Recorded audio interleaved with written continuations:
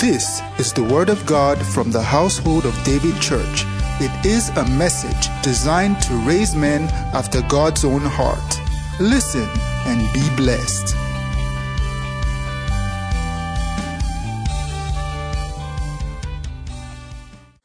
Thank God for the power that is in His Word and the ability of the Word to transform, to lift up, to change a man. Glory to God. I believe there will be the revelation of Christ in the house this morning, and there will be light in the house. Well, I'm not the one ministering this morning. We have such a wonderful man of God. It's a privilege to have him here this morning, and he will be ministering to us. Are you set? Hallelujah. So we have today in our midst, we have Reverend Vidar Ligard. He is the director of Rhema Bible Training College, Kenya. And himself and his wife are both graduates of Rhema in the year 2001, 2002. And in 2006, after completing their bachelor and master's degree in engineering and church leadership and business at Oral Roberts University, they relocated to Kenya to pioneer a Bible school that equips pastors and leaders in rural areas of East Africa. Today, with the help of a national team that they oversee multiple campuses across Kenya. Their main focus is to train and transform people with God's word in a way that affects their everyday life and gives them tools to transform their communities. Their ministry is impacting Kenyan government officials, doctors, church leaders, community leaders from the country's urban areas to remote villages of the Somalia border. That's a serious one. They are working on opening a book distribution center, conducting business and entrepreneurship seminar, hosting ministry conferences, and carrying the gospel message to the unreached areas. Vidar and Catherine, together with their young children, Lisa, Anna, and Sarah, reside in Nairobi, Kenya. Hallelujah. I would like this morning to receive God's servants. Let's together stand on our feet and welcome Reverend Vidar to Household of David. Please make it loud. Just welcome him. You're welcome, sir. Hallelujah. Praise God. Good morning. Are you well? Yes. Did I come to the right place? Yes. That's wonderful. Wonderful, wonderful, wonderful. Well, thank you so much, Pastor Shola. Thank you for having us. We've been looking forward to coming to your house today. You all may be seated. Thank you so much. And I come with greetings from Reverend Tooks. You know Reverend Tooks? Yes. Okay, praise God. Greetings from him. I also carry greetings from Pastor Kenneth Hagin. He said to send greetings to Lagos when I go. And then I spoke to my wife this morning. My wife and my daughters, they happen to be in Tulsa, Oklahoma today, and they sent greetings from there as well. So, praise God. Hallelujah. Thank you for that introduction. Are you expecting from God today? Yes, sir. You know, it's not about man's words. It's about what He has to say. Let's pray. Father, thank you for your word. Thank you, Father, for everything you've given us. Your mercy, your grace, your life, your love. We could never praise you and thank you enough. Yet we do praise you. We do thank you. Now, Father, today give me words to speak, the ones that you would have me to speak. And give us listening ears, understanding hearts. And help us, Father, to see how to implement, to be doers. Because it is doers that are blessed in our doing. We thank you, Father. In Jesus' name, amen. Amen. This morning, I'm going to talk to you about the subject of heritage. The subject of heritage. a little bit about my heritage. My wife and I, we are both third-generation Pentecostals. All of our parents were Pentecostals. Every single one of our grandparents, they were all Pentecostals. That's a little bit of who we are, where we come from. We are both originally from Norway. We've spent about 20 years in Tulsa under Rhema, Oral Roberts, T.L. Osborne, and so forth. And then we've worked in East Africa, like was said, since 2006. Our family has a lot of deacons, missionaries, some pastors, bivocational pastors. I don't know that we have any full-time pastors in our family. My uncle, he planted the first Pentecostal church on the island of Malta, where Paul was shipwrecked. The very first one, Pentecostal, was in 68, somewhere around there, where he planted that church. I have another uncle, actually my wife's uncle, was missionary in Congo, the DRC, when the Rwandan genocide broke out, and basically all the foreigners fled the country at that time in the 90s. From there, they went to Niger, just north of us, or you say Niger, the country north of us, and they were missionaries there for some time. My grandfather, he taught the very same Sunday school class for 50 years. Now think about that. 50 years. The very same class every single Sunday for 50 years. That means you start when you're about 25 and you finish when you're 75. And every single Sunday for all, faithfulness is not measured in one Sunday. You can't prove faithfulness in one Sunday. You can't really prove it in 1 year. It takes longer than that. My father, he worked for the ministry that operated the printing press that printed the first Kenneth E. Hagin books in the Norwegian language in about 1979 or so. And he was working there for that ministry that had that printing press. So when I was about 8 years old, I read the book, I Believe in Visions. Anybody know about that book? Kenneth E. Hagin, I Believe in Visions. I was about 8 years old, and I grew up Pentecostals, used to the healing message and so forth. But when I read about this man who said he had not had a single headache since 1933, I said, wait a minute. Because in our circles we believed in healing, but it was always a thing of some people get healed, a lot of people don't get healed. We don't really know why. We believe in healing, and sometimes it happens and sometimes it doesn't. You understand what I'm talking about? Yes, sir. And I said, this man has never been sick since he found out about the healing message. I said, this man knows something that my family doesn't know. That all the ministers that I know, all the deacons and pastors, he knows something. I want to go see this man. So I was 15 years old when I left my father's house and I traveled to Tulsa, Oklahoma, and I lived there for a year or two to study. That's a little bit about my heritage, and many people go, wow, every single grandparent is a Pentecostal and so forth. Well, I thank God for that. And I have a responsibility as a personal responsibility. I can do something to maintain that heritage, that family heritage that we have. I can maintain it, but it only takes a couple of years of messing up and I could destroy it. I can live my whole life and do well to maintain that heritage, but if I have a couple of really rough years in there, I can really mess up that image that has been created. You understand? Well, the message today that's just a little bit of introduction of who I am. It's not about me today. It's about our heritage, who we are, where we've come from, and how to maintain the heritage that we have.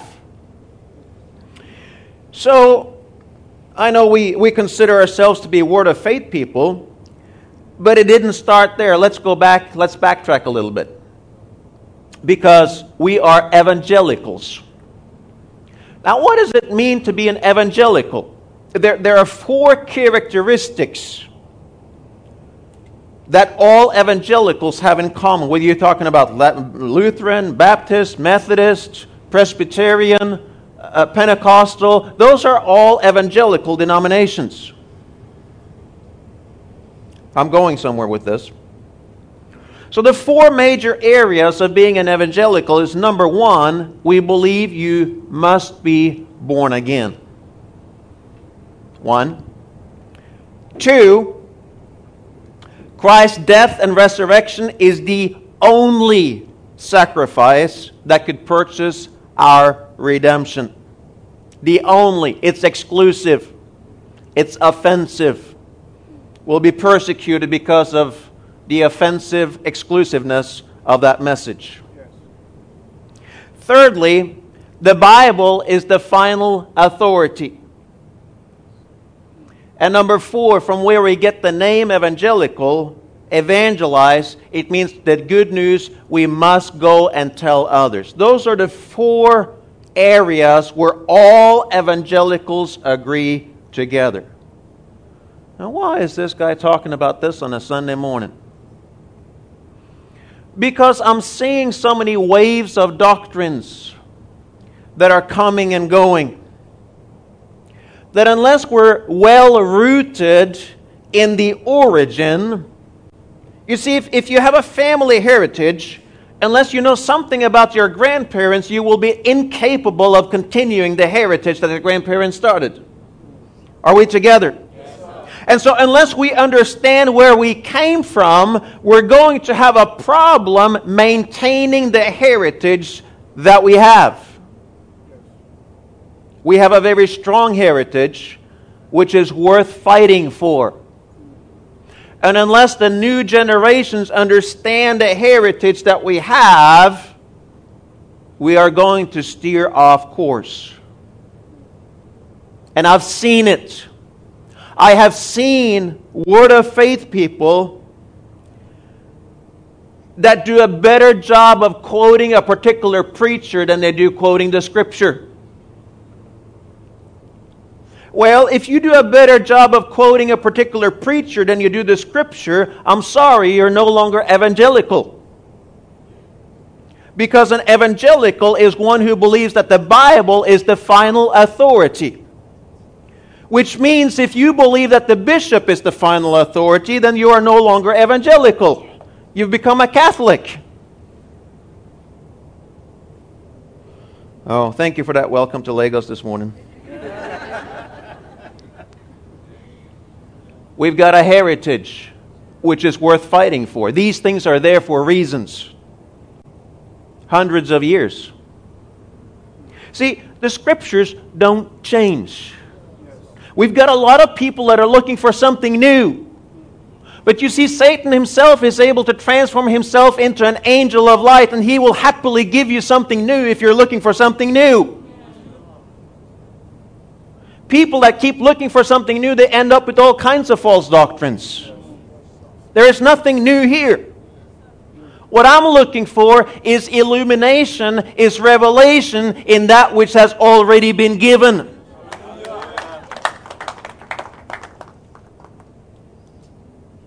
So evangelical, we believe you have to be born again.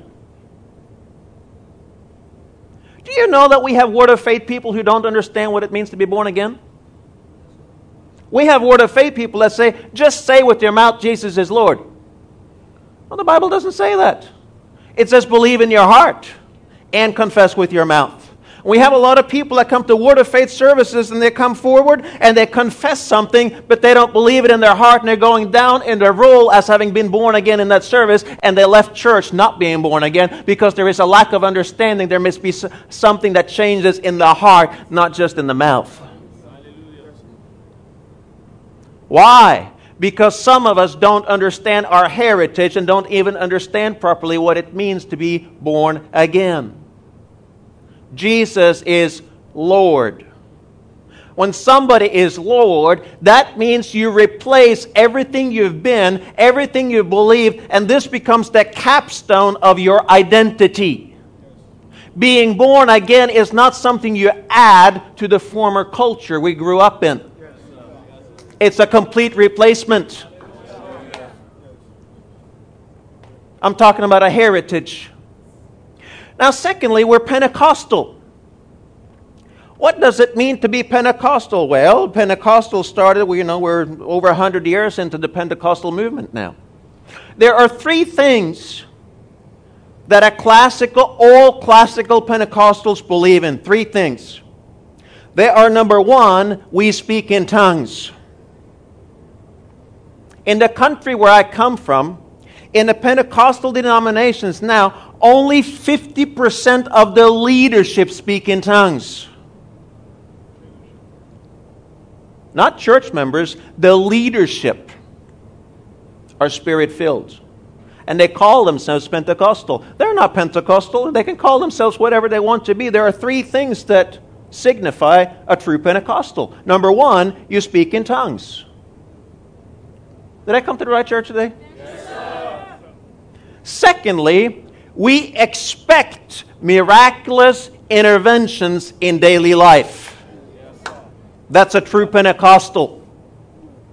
Oh, we had a good revival in the 90s. No, a true Pentecostal does not live on memory lane. A true Pentecostal contends for the power and the glory of God. Thirdly, a true Pentecostal believes in living right. So these are three very basic things. But I know Word of Faith people today that have forgotten all about living right. Well, you're destroying our heritage. Are we together? Yes, sir. Now, when it comes to Word of Faith, there are several things we can talk about. We can talk about the authority of the believer. We can talk about living by faith. We can talk about being Spirit-led. We can talk about a lot of different things that are common in Word of Faith circles.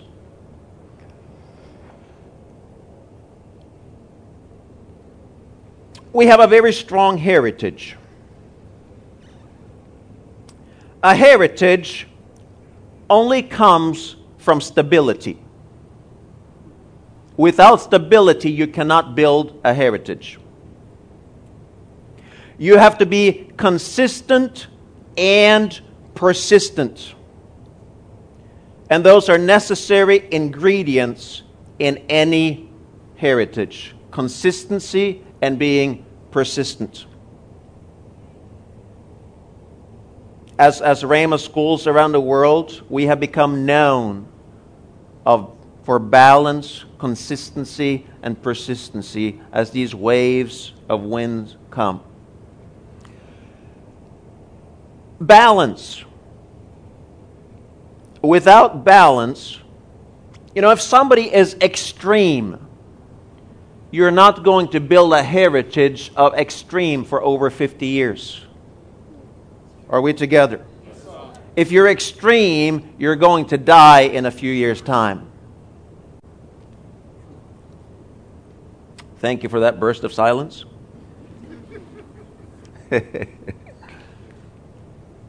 So, with this heritage, 4 things evangelical. You must be born again. Jesus is the only way. The Scripture is the final authority. And number 4, we have to go and tell. We got people that live here in the city, churches, that have not even yet ever gone on a missions. Well, you're not Word of Faith, and you're not Pentecostal, and you're not evangelical if you're not going on the missions. We must go and tell. We got people in our country that have never heard a message. And yet we got churches on every corner in the city of Lagos. Something's wrong. We forgot our heritage. A church that is not involved in missions is an immature church. I don't care how many thousands of members they have. Maturity will reproduce kids.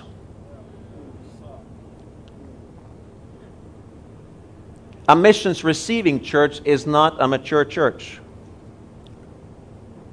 but a church planting church, a mission sending church. It's not called a great recommendation. It's called a Great Commission. When you're commanded to do something, we don't have a choice. I'm talking about heritage today. I'm talking about continuing our heritage. Yes, I realize this may not be the message. We're all standing on our chairs and shouting and all that. But sometimes we need to go back and start thinking about some of the things we're doing. Now in Acts chapter 20, Paul is thinking he will never see the Ephesians again. He is completing his third missionary journey. He's about to go to Rome, and he believes that his mission in Asia Minor is finished. In Acts chapter 20, he calls the Ephesians elders to him. And you know, when you're seeing these churches that you've worked with for years, you think you're seeing them for the last time, you will give them the final, most important instructions, right? You don't talk about the weather or the whatever happened in the newspaper today. You talk about some more important things. So in Acts chapter 20, and we can start looking in verse 25. Behold, I know none of you among you whom I have gone about proclaiming the kingdom will see my face again. Therefore I testify to you this day, I'm innocent of the blood of all of you. For I did not shrink from declaring to you the whole counsel of God. Look at that. I did not shrink from declaring the full counsel of God. You see, we have a lot of Christians with itching ears. If you have a prosperity seminar, they will show up. Try to announce an obedience seminar and see what happens. Because we are shrinking, being timid about certain areas of truth. I learned some years ago, when there are scriptures I don't like, I need to read them more often. Because that's where real spiritual growth is found. Now in Ephesians chapter 4, verse 14, he talks about the ministry gifts having been given, so we may no longer be children, tossed to and fro by the waves, and carried about by every wind of doctrine. By every wind of doctrine. We are going to talk about a couple of very common winds, that if you just stay awake and alive for a little bit, you will encounter these two waves. Children, they run with the waves. What is God doing? Let me go over here to this prophet. What is his prophecy for 2019? Oh, I don't like this one. Oh.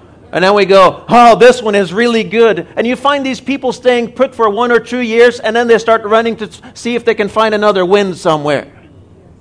Children. Thank you for your amen and enthusiasm. A speed car can easily maneuver and go somewhere. But a speed car does not carry any impact. It doesn't carry any weight. It doesn't carry any load. It can only take one driver and that's it. But a train, it takes a little while to get the train going. It takes a little work to lay the track.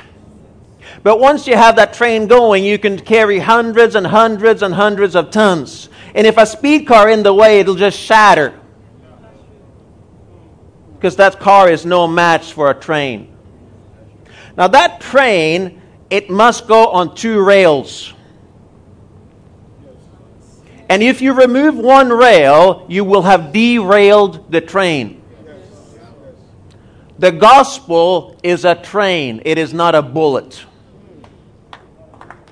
And there is nothing that can stop the mighty move of the truth of the Word of God when it runs on both rails.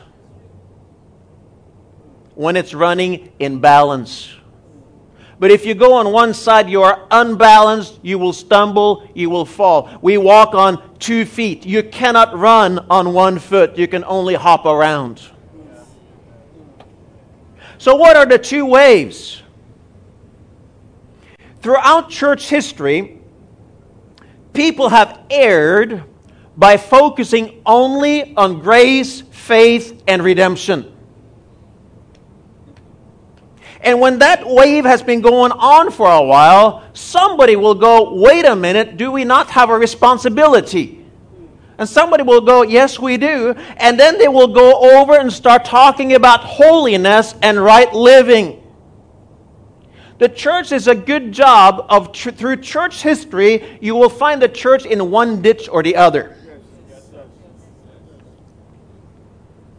And so over time, now we have a move. We have one in Kenya right now. All they talk about is repentance and holiness. They're in the ditch.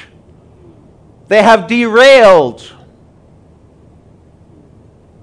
And then we have another move over here where we talk about grace. Brother, it's all grace. You don't have to do anything. Jesus has done everything for you. Don't worry about a thing. Do whatever you want to, whatever you feel like, because His grace is sufficient. It covers anything you can think of and you can do. And we have people living like heathen because of it.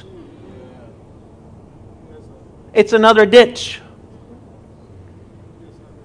I'm talking about heritage. If you're going to create a heritage, build a heritage, or maintain a heritage, you must run on both rails. Are you starting to see where we're going today?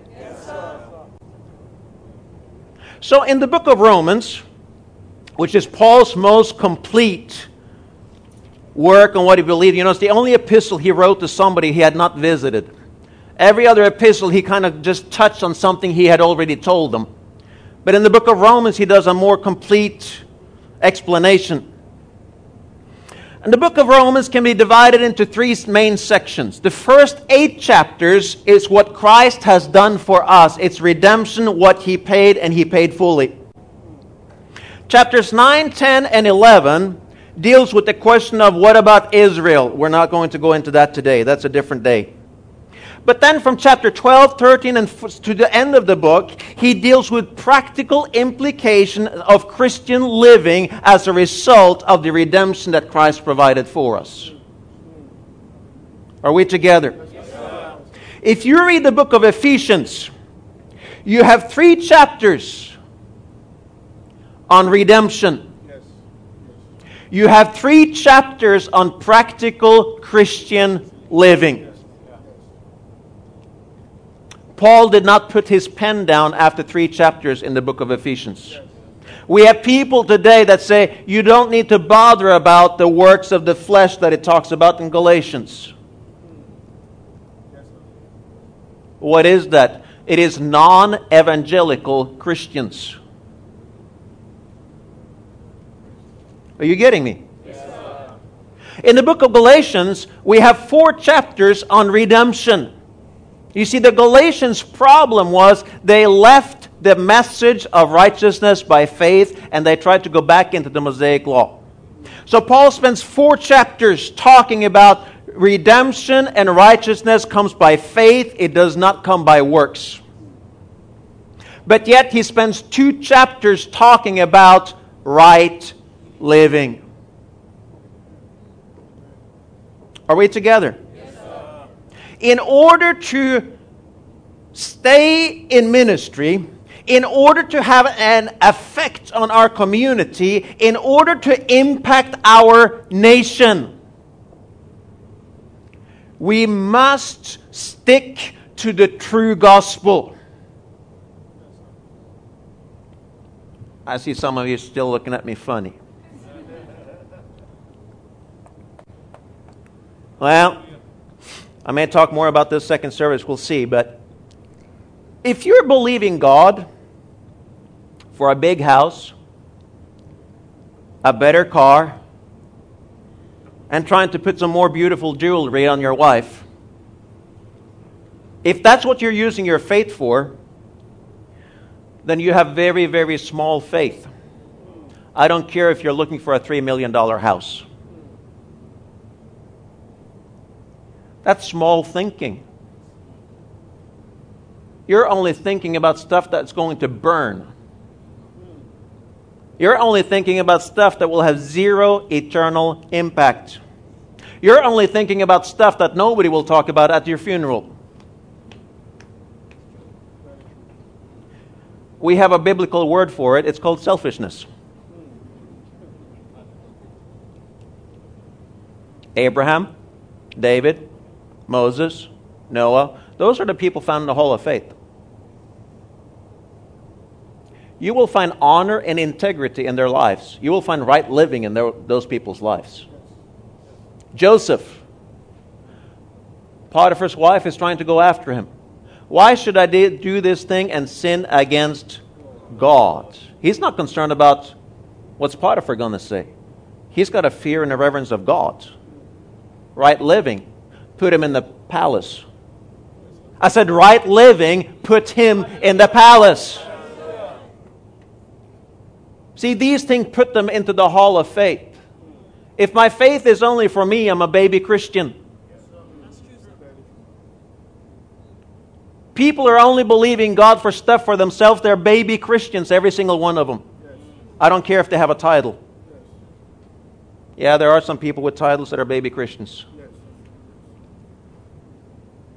So in the book of Romans, chapter 1, for I'm not ashamed of the gospel, for it is the power of God for salvation to everyone who believes, to the Jew first and also to the Greek. For in it the righteousness of God is revealed from faith for faith, as it is written, the righteous shall live by faith. This is the thesis of the book of Romans. Chapter 2, verse 12, for all who have sinned without the law will also perish without the law, and all who have sinned under the law will be judged by the law. Jews and Gentiles, they are both perishing without Christ. That's Romans chapter 2. Romans chapter 3, verse 20. For by works of the law no human being will be justified in his sight, since through the law comes knowledge of sin. But now, there is a change here. But now, that's a transition in Paul's writings. The righteousness of God has been manifest apart from the law, although the law and the prophets bear witness to it. Without the righteousness of God that came through Christ, there is no righteousness, because the law required that you follow the whole entire law. And James says the one who is guilty of breaking one point is guilty of breaking the entire law. And that's why the law promised righteousness to those who would keep it, but nobody kept it, and therefore it shone the light on them that they were unrighteous. And that's why they had a temple, so that they could run back and have a covering temporarily for 1 year. So in Leviticus chapter 16, you have the Day of Atonement. It covers for 1 year. Next year you go back and you cover the exact same thing again. In chapter 4, we have the example of Abraham. In verse 3, for what does the Scripture say? Abraham believed God and it was counted to him as righteousness. Abraham found a righteousness by faith before the law was even there. Now in verse 4, to him who works, his wages are not counted as a gift, but as his due. You know, these people that are in the ditch of holiness, very often they start thinking, yes, Christ paid the penalty, but he paid 99% and I still have one remaining percent to pay. You understand what I'm trying to say? It's not completely free. Healing is not completely free. I need to do something. At least something. And we have people in the Word of Faith camp that says, I believe I'm healed, I believe I'm healed, I believe I'm healed. Oh, that was 10. Let me continue. I believe I'm healed, I believe. And we have the mentality that by works of confessing long enough, the healing will come. But the mentality is still by works. No, healing is always free. Freely you have been given, freely give. Freely you have received, and freely give. There is one who tried to pay for the power of God. Simon the sorcerer in the city of Samaria. Peter told him, go to hell with your money. May you perish with your money, is what Peter said. Trying to pay for the anointing is called witchcraft. Can't be bought. No, it is free. Because Christ paid the full gift. And if you're trying to go, well, I went to a store in Kenya and it said, this salesperson in the store was trying to get me some biscuits or something and say, this one is free. You buy two, the third one is free. I said, is it free? Yes, completely free. I said, give me the free one then. He said, no, you have to buy two. Well, it's not free then. Liar. It's just a gimmick. Christ didn't come like that. He paid fully. And that means there is absolutely zero payment that can be made in order for us to obtain salvation. It is by faith, and faith in the work that Christ did, not in what I'm trying to do. That's the gospel of redemption. So Abraham believed God, and that was counted to him as righteousness before circumcision, before he had worked. Chapter 5, verse 17. So if because of one man's trespass death reigned through that one man, Adam, much more will those who receive the abundance of grace and the free gift of righteousness. You know, somebody's trying to give you $1 million and they say you have to pay $10 to get it. It's almost free, but it's not free. You have to do something. But it's the free gift of righteousness, and we will reign in life, in this life, through our Lord Jesus Christ. That's the redemption message. That's the message of faith. That's the message of grace. Whatever you want to call it. In the 90s, we called it the message of faith. Now we're trying to call it the message of grace. You know, it doesn't matter what facet you look through a diamond in. It's the same diamond. It's Christ. So God lays out the doctrine of justification, but in chapter 6, verse 12, He says, "Let not sin therefore reign in your mortal bodies." He gives a preview to chapter 12. There is such a thing as right living. Chapter 12, verse 1. "I appeal to you, brothers, by the mercies of God, to present your bodies as a living sacrifice, holy and acceptable to God, which is your spiritual worship." We've got a responsibility as a result of what Christ has done for us. Yes, healing is free, redemption is free, righteousness is free, peace is free. All those are gifts that are given completely free. But that doesn't mean it's okay for us to be passive. No, the Christian life is an active life. Chapter 12, verse 9. "Let love be genuine." Oh, no, wait a minute, brother. If they were really born again and the Spirit of God is living on the inside of them, you don't need to give them any instruction, because that Spirit of God on the inside would automatically instruct them and tell them everything to do. Liar. Because if that were true, you know, Paul is writing on papyrus. That's expensive. You don't waste papyrus when you're writing. So if that were true, there would have been a period at Romans at the end of chapter 11, chapter 12, 13, 14 would not have been there. Would not have been needed. Are you still with me today?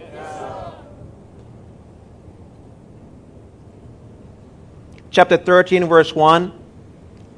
"Let every person be subject to the governing authorities." I could camp on that one for a while. That's the one that we tend to draw back from. Let's not talk about that, because we might not get a crowd if we talk about that one. Paul said, "I did not shrink from declaring to you the whole full counsel of God." If people don't want to hear the truth over time, some of those people, I question their salvation. Salvation is not fake. It's not superficial. It's not a coat you put on Sunday morning and leave at the altar when you leave church on Sunday, and then you live like a heathen Monday, Tuesday, Wednesday, Thursday, Friday. Are we together today? Yes, sir. This was written to the Romans, to Rome. That's where the emperor lived. Evil as you can be. Some of us complain about our current government. We have nothing to complain about here compared to what they had to complain about in Rome. We have it very good here. Try going into the Central African Republic. Try going into Somalia, if you want to talk about some rough government. It's not here. We have it good. We're complaining. These people are so bad, I don't want to listen to anything they have to say. No, he said, let every person be subject to the governing authorities. You see, it isn't enough to be born again and have the Spirit of God on the inside and just be led by the Spirit, brother. No. The Bible doesn't say that. It says be subject to the governing authorities. In other words, sin still has to be defined and talked about.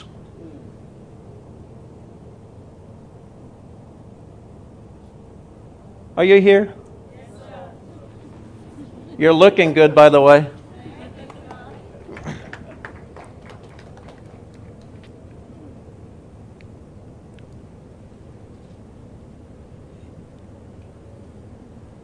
Yeah, but there are ways that we don't have to follow that law.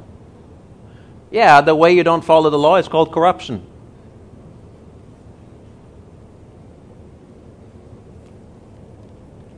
Excuse me for my popular message.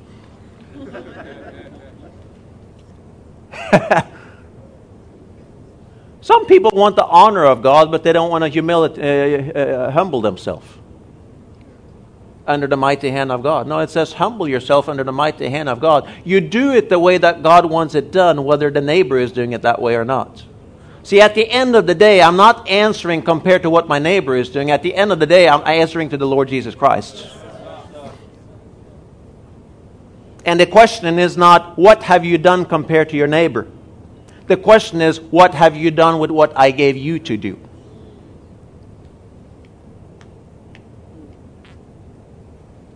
So that's the book of Romans. Let's look briefly in Galatians. Chapter 2, verse 16. In verse 15, Paul says, I'm a Jew by birth and not a Gentile sinner. Yet we know that a person is not justified by works of the law, but through faith in Jesus Christ. So we have also believed in Christ in order to be justified by faith in Christ and not by works of the law. Because by works of the law, no one will be justified. Chapter 3, verse 13, this is shouting ground. Christ redeemed us from the curse of the law by becoming a curse for us. For it is written, cursed is everyone who is hanged on a tree. He became the curse. I don't have to carry any curse. What's the curse? You go read Deuteronomy chapter 28. You can read the entire blessing and the entire curse of the law right there. It's all outlined. You know, any covenant, you have a responsibility. There was a sacrifice made for that covenant to happen. There are responsibilities of that covenant. As long as you follow the responsibility, you partake of the blessing. If you break the responsibility, you partake of the curse. Are we together? Yes. With Christ, He paid the penalty for the broken covenant. You know, the 10 Commandments was broken undelivered. The first commandment says, you shall have no other God before me. And they were worshiping the golden calf on delivery. It was always a broken covenant.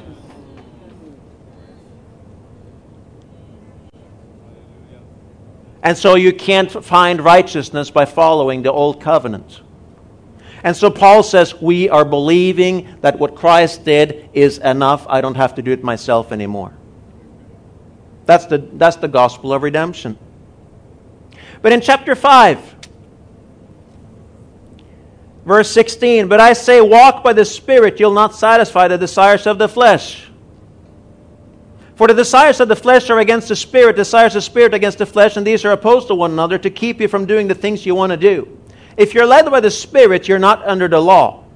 Now the works of the flesh are evident: sexual immorality, impurity, sense. I have a friend in Germany who read this particular portion of Scripture in church, and a person comes up to him and says, I wouldn't read that in church if I were you, because people will fall back under condemnation and legalism. What? That's a person who doesn't believe that the Bible is the final authority. They are no longer evangelical. I'm talking about heritage today. I'm talking about right living, and I am talking about the benefits of what Christ has done for us. It cannot be bought. You cannot buy them. But you can also not believe that Christ is Lord and continue to live like a heathen.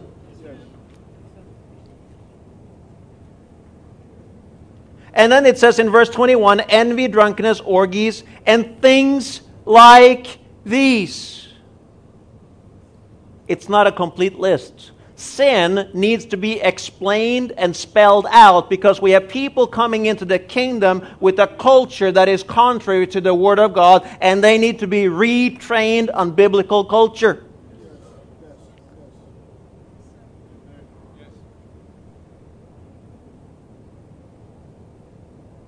Otherwise, we end up like we have in the Western world today. People live together without being married, and then they get born again and come to church, and they continue living together as if they're married, and the church is not saying anything about it.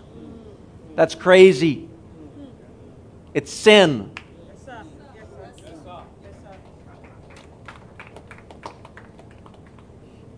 If you want to sleep in the same bed, get married, and make sure it's the only one you're married to. Praise the Lord. Hallelujah. There is a right way to live, there is a wrong way to live, and don't get the two confused. Ephesians chapters 1 and 2.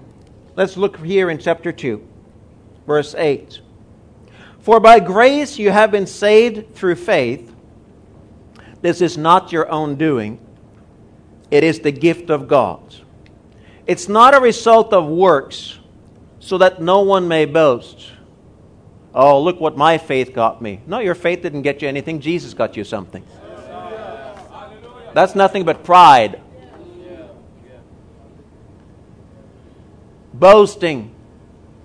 No, you can't boast about it. It's a gift. It's not your own doing. It is the gift of God. Not a result of works, so that no one may boast. Now in verse 10. For we are His workmanship, created in Christ Jesus for good works. Here's the way it works. Good works will never produce salvation. Salvation will always produce good works. If you want to carry a trailer, you make sure the trailer goes after the car. Otherwise, you'll have a problem. Right? The buggy goes after the horse. We have a saying, don't put the cart before the horse. There is a sequence. There is an order to things. See, we have told the alcoholic, if you will leave the bottle alone, God will save you. That's a lie. You can tell a sinner to stop sinning and he will still be a sinner because the sin nature is still in them. You don't get saved by stopping sinning. No, you become saved by believing in the sacrifice and the gift of Christ. We told the prostitute, clean up and God will save you. That's a lie. No, you come to Jesus the way you are. You know, you find prostitutes in the Hall of Faith. Hebrews chapter 11.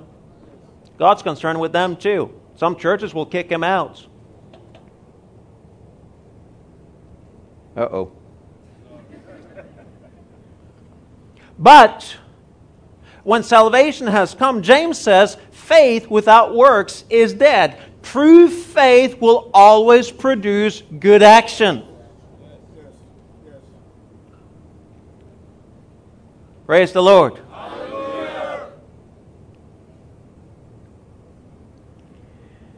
So we are His workmanship. We are created in Christ Jesus for good works. We have the Great Commission. We are supposed to go do something, and we're supposed to live an honorable life that the Word of God may not be blasphemed, it says. Because when you talk to a neighbor and invite them to church, they go, why should I go? It's full of hypocrites. Isn't that what happens? Yes. And their testimony is true. Yeah, churches are full of hypocrites. What do you mean? Well, what I'm talking about is this. When I see a believer on Monday morning, praise the Lord. How are you? It's good. How was your weekend? And I find somebody at my place of work who's not a believer, and I go, how are you? You're a believer? How are you? Did you have a good weekend? It's so good to see you. And then by Friday, we want to invite this one to church. Hypocrites. No, by this shall all men know that you're my disciples, that you have love, a genuine love for one another. What's a genuine love? No, there's no good in loving those who love us, because sinners even do the same. Love is only shown when you have an opportunity to not show love. Christ died for us while we were yet sinners. And then he says, I give you a new commandment to love one another even as I have loved you. Which means when you come to work on Monday morning, you better treat this one the way you're treating your brother and sister. With the same kind of love that Jesus would treat them. Then you can invite them to church on Sunday. And they'll have a reason to say, yes, there's something different about you. Are we together? Yes, sir. You see, many churches, we have lost our testimony. Because right living is not so much preached. We have spent so much time talking about redemption and healing, what Christ has done for us. Are we together? Yes, sir. This thing has to be trained, has to be taught.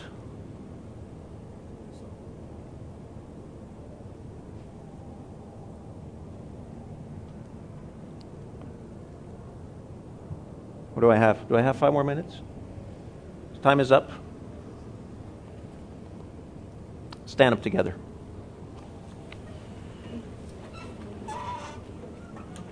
We have a heritage. We're evangelical. We're Pentecostal. We can continue that heritage, or we can ruin that heritage. The choice is ours. This is the generation of today. What are we going to do? Are we going to keep building the heritage of the truth and the balance of the Word of God? Are we going to run the train on both rails so that from this place we can influence all of Africa?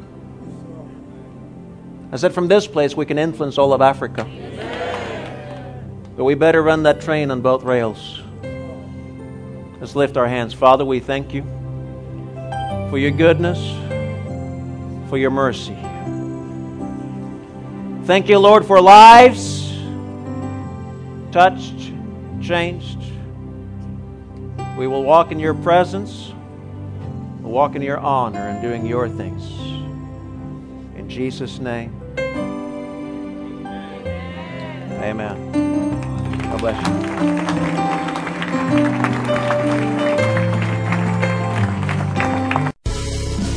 Thank you for listening to the teaching. We believe you have been blessed.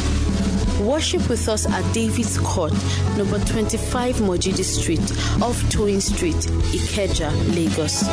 On Sundays, our first service starts by 8 a.m. and our second service by 10 a.m., while our midweek service starts by 7 p.m. on Wednesdays. Go and do great things. God bless you.